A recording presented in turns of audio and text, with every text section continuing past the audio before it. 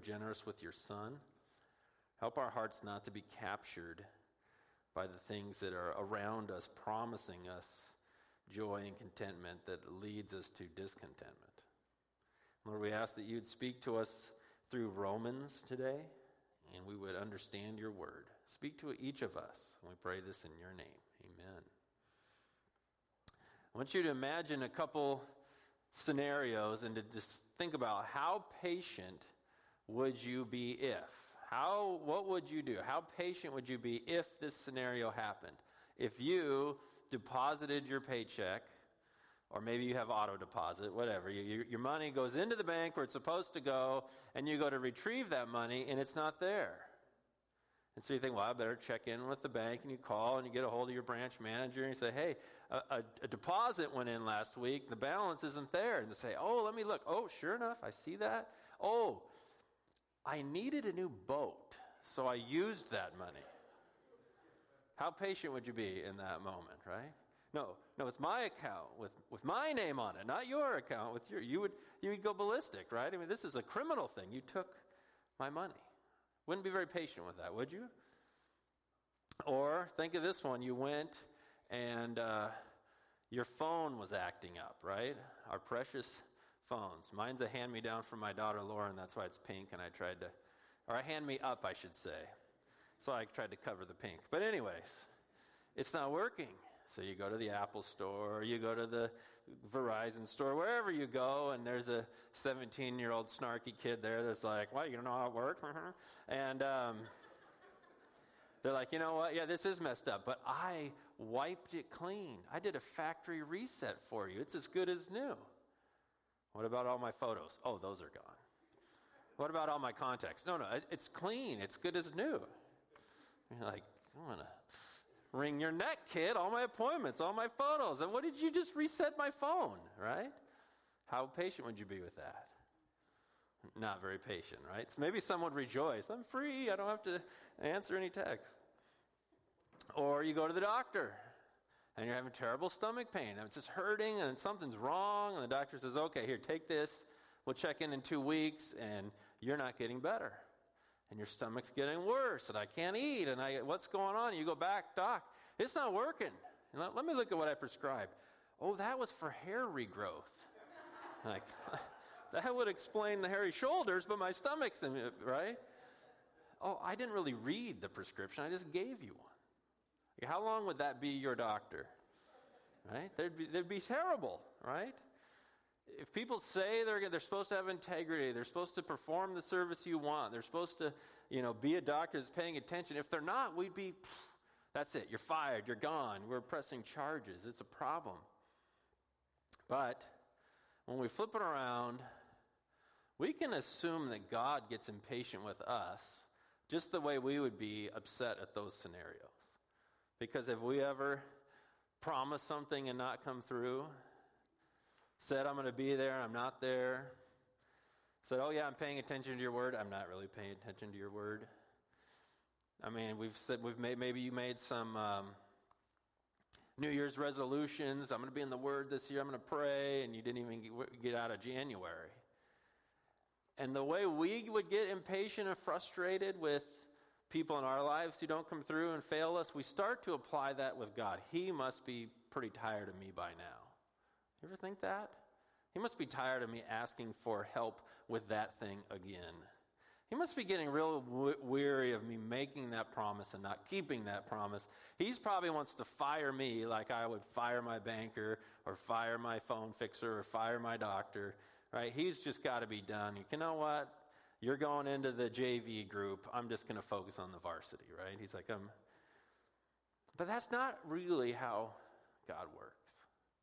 And so I'm hoping today that we'll see in this passage that Christ gives us every reason to be confident in God. Confident that he's not ready to throw you off the bus. He's not done. He spent too much on you. And he's not up there just going, when are they going to get it? Right? We have great reason in Christ to be confident in who we are in God, how he's viewing us through Christ. We don't live on this edge of constant failure and disappointment because of what Christ has done. So that's what we're going to focus on today. We're in Romans 5. The main part I want to cover today is verses 6 through 11. But I want us to read 5:1 to 11 because it's one flowing argument. I did verses 1 to 5 last week, but the arguments flow together. This Romans is too rich to do big chunks. It's just too deep, so we got to take little chunks. But let's read 5:1 through 11 and get the context, and then we'll zero in on the 6 through 11. So Romans 5, verse 1.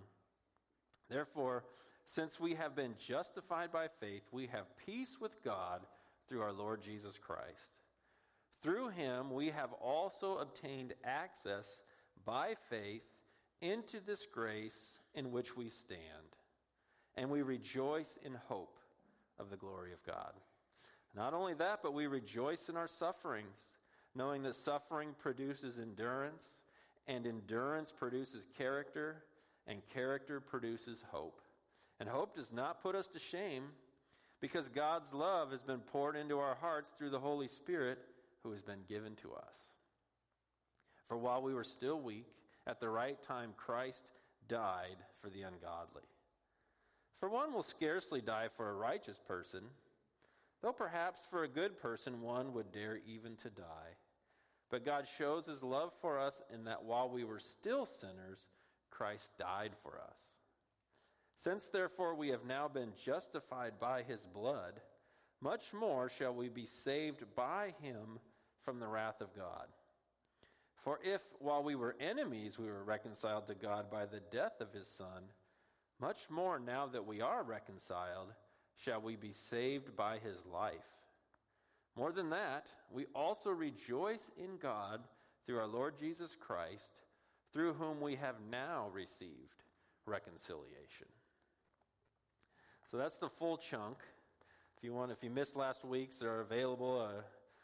Northwest Church Bellingham's our YouTube page if you want to catch up from last Sunday. But we want to look at this idea of being confident in God, that we can be secure in our relationship with God because of Christ. So I'm going to give us, or Paul gives us 5 reasons to be confident. 5 reasons. So I'll give them to you. Reason number 1, Christ's death for the unworthy. When we see just what Christ has done, it takes away that sense that God's ready to fire you and get rid of you, and you realize how much you're in him. So Christ's death for the unworthy comes from verses 6 through 8. That's the first one. Christ's death for the unworthy. For while we were still weak, it means while we were helpless, unable to solve our own problem, unable to deal with where we're at in sin. While we're still weak, while we're still helpless, at the right time, Christ died for the ungodly. Right? Says, for one will scarcely die for a righteous person, though perhaps for a good person one would dare even to die. Like someone might give their life for a good person, a friend, a family member. But God shows his love for us in that while we were still sinners, Christ died for us. This is just the heart of the gospel, that Jesus saved sinners.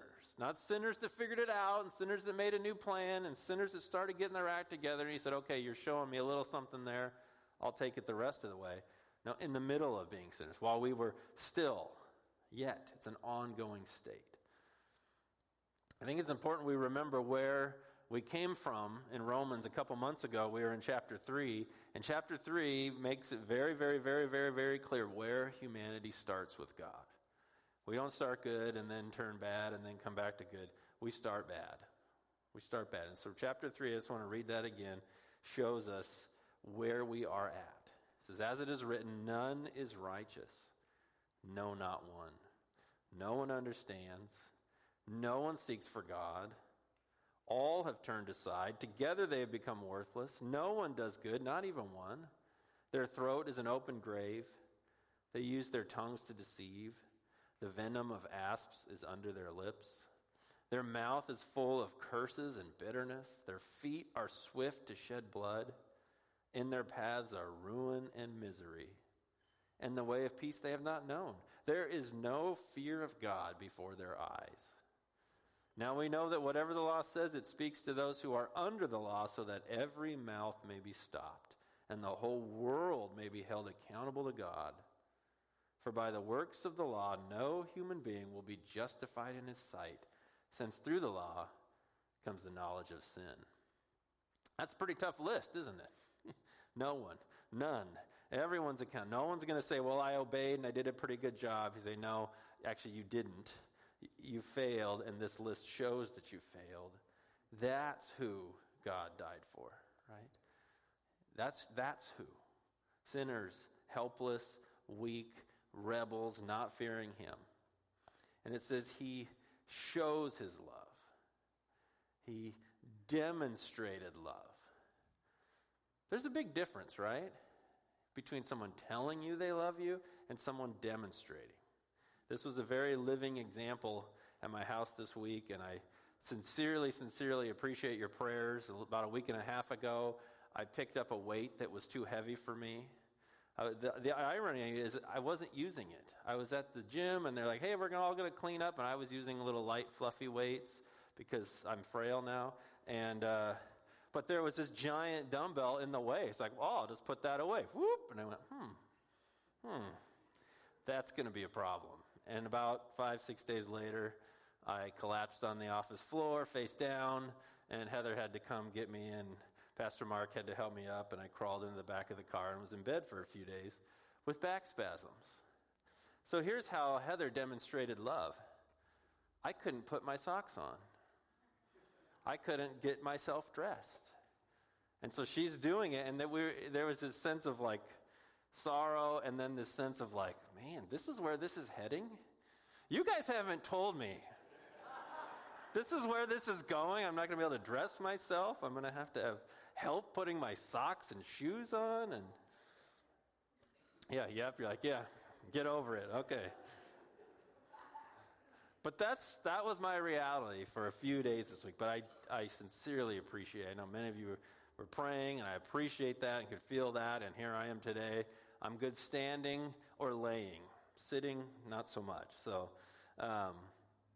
but Heather showed me that she's, for better, for worse, for richer, for poorer, taking off smelly socks and helping me get in and out. Like, she demonstrated love. I love you. I'm doing this for you. And that's what we see with Christ. His death for the unworthy is a demonstrated love. Didn't love some people who were lovely. He loved rebels. Right? He loved people who were hostile. He loved a world that wasn't even looking for him. Right? It says no one was seeking God. And so that's one reason, right? Reason one, that you can say, I can be confident in God even when I fail, because his death was when you already were a failure. And he showed it by dying in your place. All right, reason two, we are justified by his blood. Right? That's this part of verse 9 there. Since therefore we have now been justified by his blood. We just sang that. Thank you for the blood applied. Justified, declared righteous, right? Our guilt taken off of us. What's with the blood? Can you imagine if you had knew nothing of Christianity, nothing of faith, and you were plunked into this room about 10 minutes ago, and like, these people are singing about blood. They're either all pre-med, or they have a weird fascination, or it's a cult, but what's with the blood, right? What's that all? Why are they singing about blood? This is why. In Leviticus 17:11, God's explaining why they don't drink blood and use blood in wrong rituals. It says, for the life of the flesh is in the blood, and I have given it for you on the altar to make atonement for your souls. If you lose all your blood, right, you're dead. If you get a blood disease, you don't live very long. Your blood is, he says, the life is in the blood. And he says, and I gave you blood to make atonement, for it is the blood that makes atonement by the life. So when the blood initially in the sacrificial system of the Old Testament, when the blood of an animal was poured out, that life was given to cover you in exchange for your sin, that the lifeblood of an animal was given.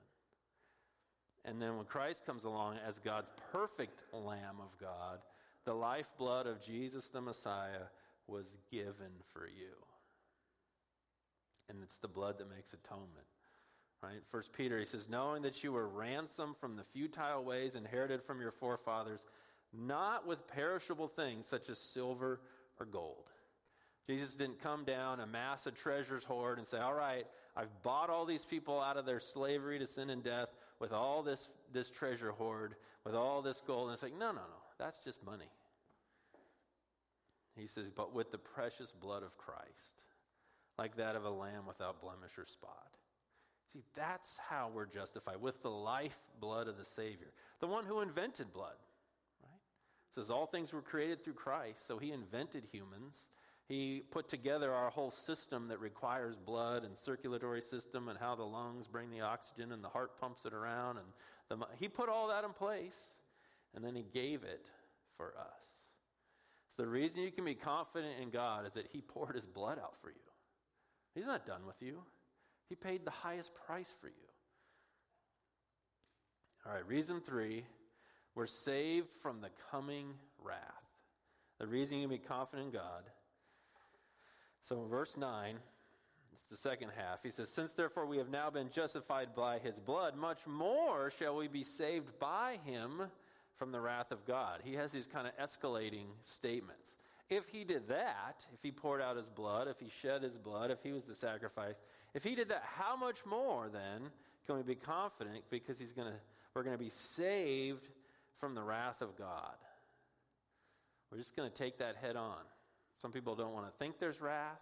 We like the save part, but we're not so sure we like the judgment part. They're both coming. It's coming. There is a wrath of God. It means punishment, anger. This is it in 2 Thessalonians 1. He says, this is evidence of the righteous judgment of God, that you may be considered worthy of the kingdom of God, for which you are also suffering.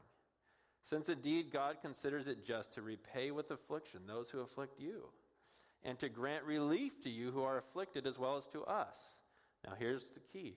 When the Lord Jesus is revealed from heaven with his mighty angels, in flaming fire, inflicting vengeance on those who do not know God, and on those who do not obey the gospel of our Lord Jesus.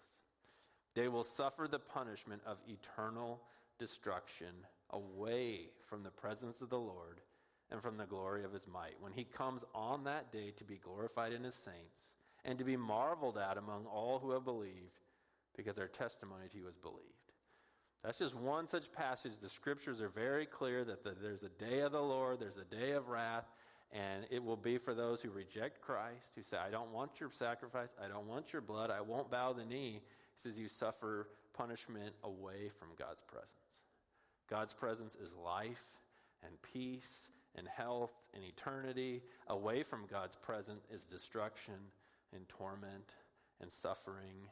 And even if we don't like that thought, that's the thought. The scripture is very clear. It's those two options, right? And he says some people, if you're in Christ, he's going to appear and we're going to rejoice. Like, there he is, he's coming. If you're not in Christ, it's a moment of sheer terror. So you can be confident in God because you're saved from that. When you're in Christ, you don't face wrath. You're not sent away from his presence. You're permanently in his presence. You're not suffering destruction. You're experiencing life. Let me just appeal to you in this moment.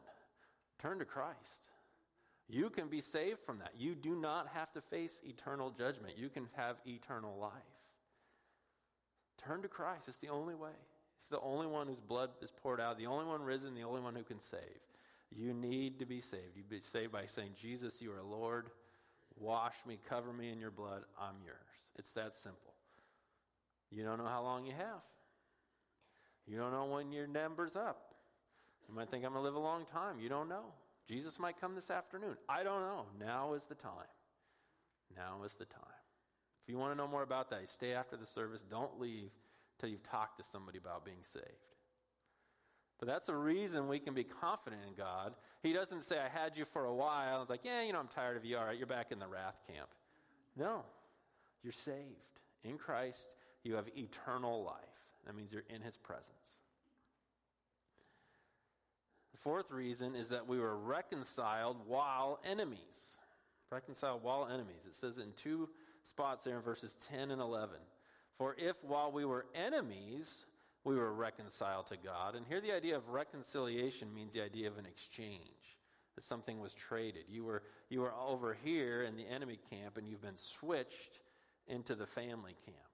right? You were in one camp, and now you're here. You've been moved. You've been exchanged. We've been reconciled. We've been put back in the right category. He says we were reconciled to God by the death of his Son. Much more now that we are reconciled, shall we be saved by his life. And then again at the end of verse 11, more than that, we also rejoice in God through our Lord Jesus Christ, through whom we have now received reconciliation. It's not later. Like now, in Christ, you are now brought into his family. You are now exchanged out of one group into the other. It's not later, now. Now. Colossians 1 has this picture of being switched. He says, "And you were once alienated and hostile in mind, doing evil deeds. He has now reconciled you." Hear that? That you have now been flipped over. You've been exchanged. He's now reconciled in his body of flesh by his death in order to present you holy and blameless and above reproach before him. Right? You are in the hostile camp. Now you've been made holy and you're presented for him. You're in his family. Right? He says that in the beginning of John 1, to those who believed in his Son, he gave them the right to become children of God. You're moved into his family. So we're reconciled when we were enemies, right? He says we were reconciled while we were enemies, not while we were nice and said we're sorry, when we're enemies. So if he's willing to move you into his family in that state, he's willing to keep you in his family. All right, the fifth one here, we are saved by his life. That's the fifth reason we can be confident. We are saved by his life. It's the second half of verse 10, right? If we were reconciled while enemies, again, much more, if he's willing to do that, much more now that we are reconciled, shall we be saved by his life. This one is one that John reads all the time. And I always think, I don't know what that means. But I like that you read it, John. But I'm like, what does that really mean? What does it mean that we're saved by his life? Right? We're reconciled by death. What does it mean that we're saved by his life? Because we understand that Jesus didn't stay dead, but he rose again on the third day and was witnessed and is now ascended to heaven. So what does it mean we're saved by his life? And it means that we don't follow a dead spiritual guide. You can follow spiritual guides, Christian or not. Right? I talked a few weeks ago how I've been reading the stories of this guy called Robert Mueller. And so I can read the stories of his great faith and the orphanages he started, and I could emulate that. But Robert Mueller does not come to my office and say, let me show you how to pray. Let me show you what faith looks like. I can read his example. I can try, but he's not helping. Right? Some you might even say, yeah, he makes it worse because I don't have faith like that. It makes me feel terrible, and I put it away and just watch sports. I'm talking about other people, of course. Right? Spiritual guides that are dead don't help you. Spiritual gurus don't help you. They guide you. They say, here's a path. This is why Jesus is not just a spiritual teacher that showed a way to be nice, a way to help the poor, teaching spiritual principles.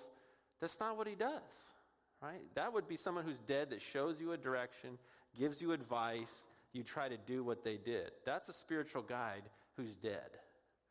Jesus is not a spiritual guide. He's a living Savior. Right now, he can help you. Not just by trying to do the things he did. He's actually interceding for you. He's alive right now helping you. We'll get to this in a few months probably. Romans 8:31, what then shall we say to these things? If God is for us, who can be against us? He who did not spare his own Son, but gave him up for us all, how will he not also with him graciously give us all things?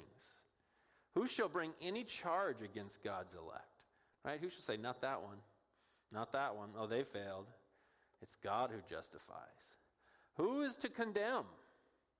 Christ Jesus is the one who died, more than that, who was raised, who is at the right hand of God, who indeed is interceding for us. He's praying for you right now. He's not just saying this is the things you need to do, try really hard. He's saying, I'm in heaven at the right hand of the Father, saying, yeah, I know that one's weak, but we love him anyways. I know that one doesn't even know how to pray, but I'm praying on their behalf anyways. I know they don't even know what's coming around the corner, but I'm sending the Holy Spirit to help them. Right now, he's helping you. It says that in, same with Hebrews, it talks about how Jesus is a priest, meaning someone that goes between God and man. And he compares the difference between Jesus and human priests. He says the former priests, the human priests, were many in number because they were prevented by death from continuing. When you're dead, you're not the high priest anymore, right? It's just very uncomfortable otherwise. So they died. But he holds his priesthood permanently, this time about Jesus, because he continues forever. Consequently, he is able to save to the uttermost those who draw near to God through him, since he always lives to make intercession for them. Same thing, right? He's interceding. He's not a priest who did some things, died. Boy, that was helpful. He lives forever. He's forever your go-between God and you is Jesus Christ.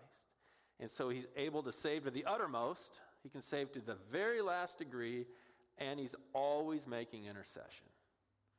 Isn't that really interesting? We think we're praying to God, and Jesus is going, yeah, I'm interceding for you all the time.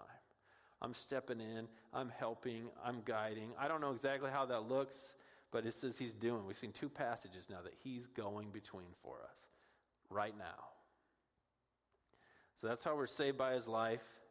And then here we just handled this beautifully in our John class. Come here at 9 o'clock, and we're going through John when we're in this passage this morning. This is what's such a big deal about Jesus being alive. He can say, let not your hearts be troubled. Believe in God, believe also in me.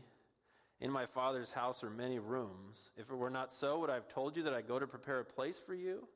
And if I go and prepare a place for you, I will come again and will take you to myself, that where I am, you may be also. That's what it means when we're saved by his life. If he's dead, he can't say, I'm building you somewhere to live and I'm going to take you there. He can say, there's the path, good luck, I hope you make it, don't fall off the cliff. That's what spiritual guides say.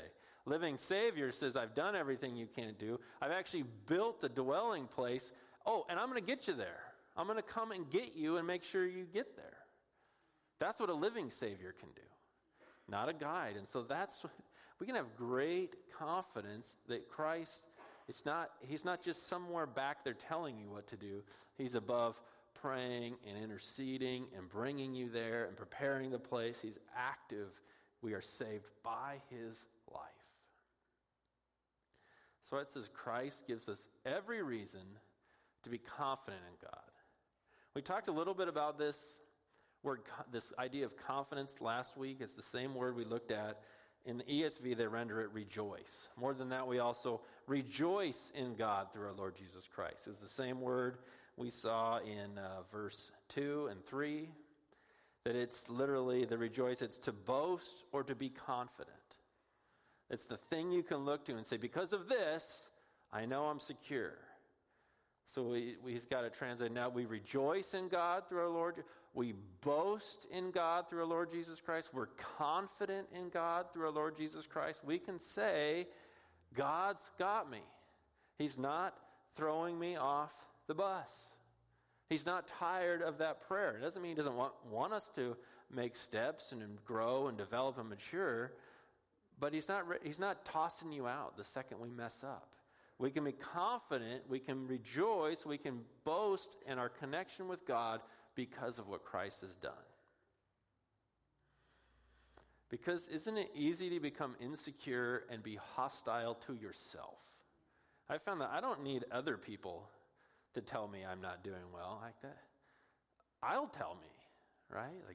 Because you'll fail at something, and then it's not that you just fail. You're like, because, and then you'll fill in because that's who I am. I'm the guy who always fails, or because that's it. I'm the guy who can't get it straight, or that's it, because I'm the guy who can't set my alarm. And you start labeling, and you become insecure and think, if I'm tired of me, God must really be tired of me. And if I can't get it straight, he's just done being my intercessor. And we get real hostile to ourselves. Our self-talk becomes negative, and that's not what we just read. We just read, we rejoice in God. We boast in God. We say, yeah, but at least God's got me. So you need to talk back. You need to talk back to your insecurities. If you have to literally do it in the mirror, that's fine. Make sure you shut the door so somebody doesn't think you're going crazy in there.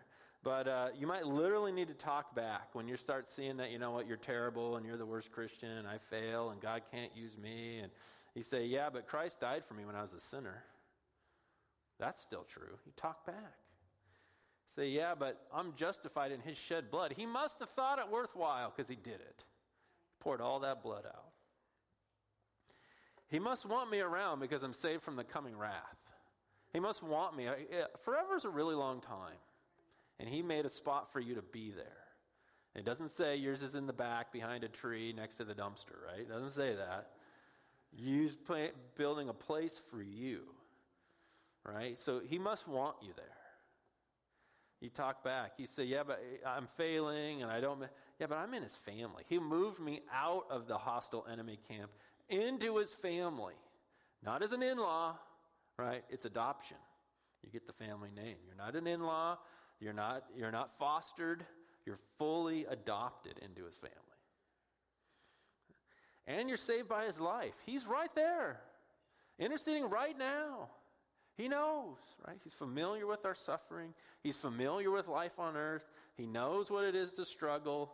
He says, so I'm interceding. I'm praying. I'm going ahead. I'm sending my angels. I'm filling you with the Spirit. I'm doing all the things to guide you, to lead you. And so when that voice starts saying, that insecurity starts saying, yeah, but you failed, and yeah, you didn't, and you just talk back. You go to a passage just like this and say, well, here's what's true, so I can be confident in God. Doesn't mean we don't ask for help. Say, boy, I'd really like to turn the corner. Doesn't mean we don't turn to brothers and sisters and say, help me. It doesn't mean we just say whatever, but we don't throw away our confidence. We don't have to feel insecure and a failure because that just spirals. We need you preach to yourself the truth. If I'm in Christ, these things are true. These things are true. And so I can be confident, which actually allows us to move forward and make changes because we know he's interceding. You're not alone. You're not walking alone. So this week, when that voice comes up, open this passage and say, let's walk through these. Whichever one, oh, I'm in his family, he's shed blood, I'm reconciled, he saved me. And you just push the voice of the enemy, the voice of fear, the voice of lies out with this truth.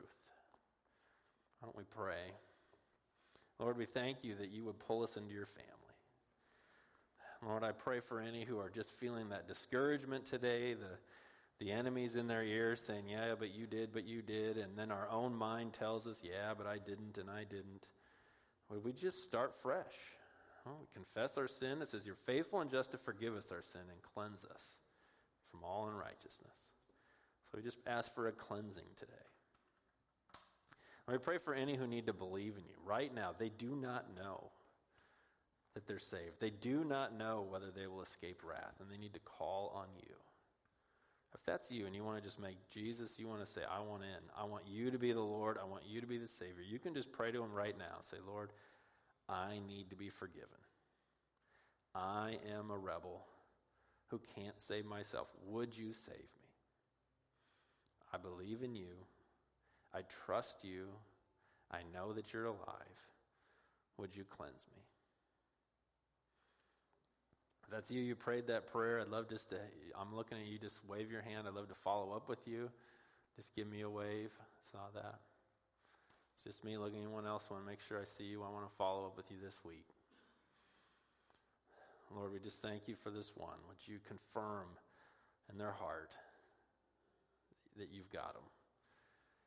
And Lord, we'd pray that each of us would focus on you.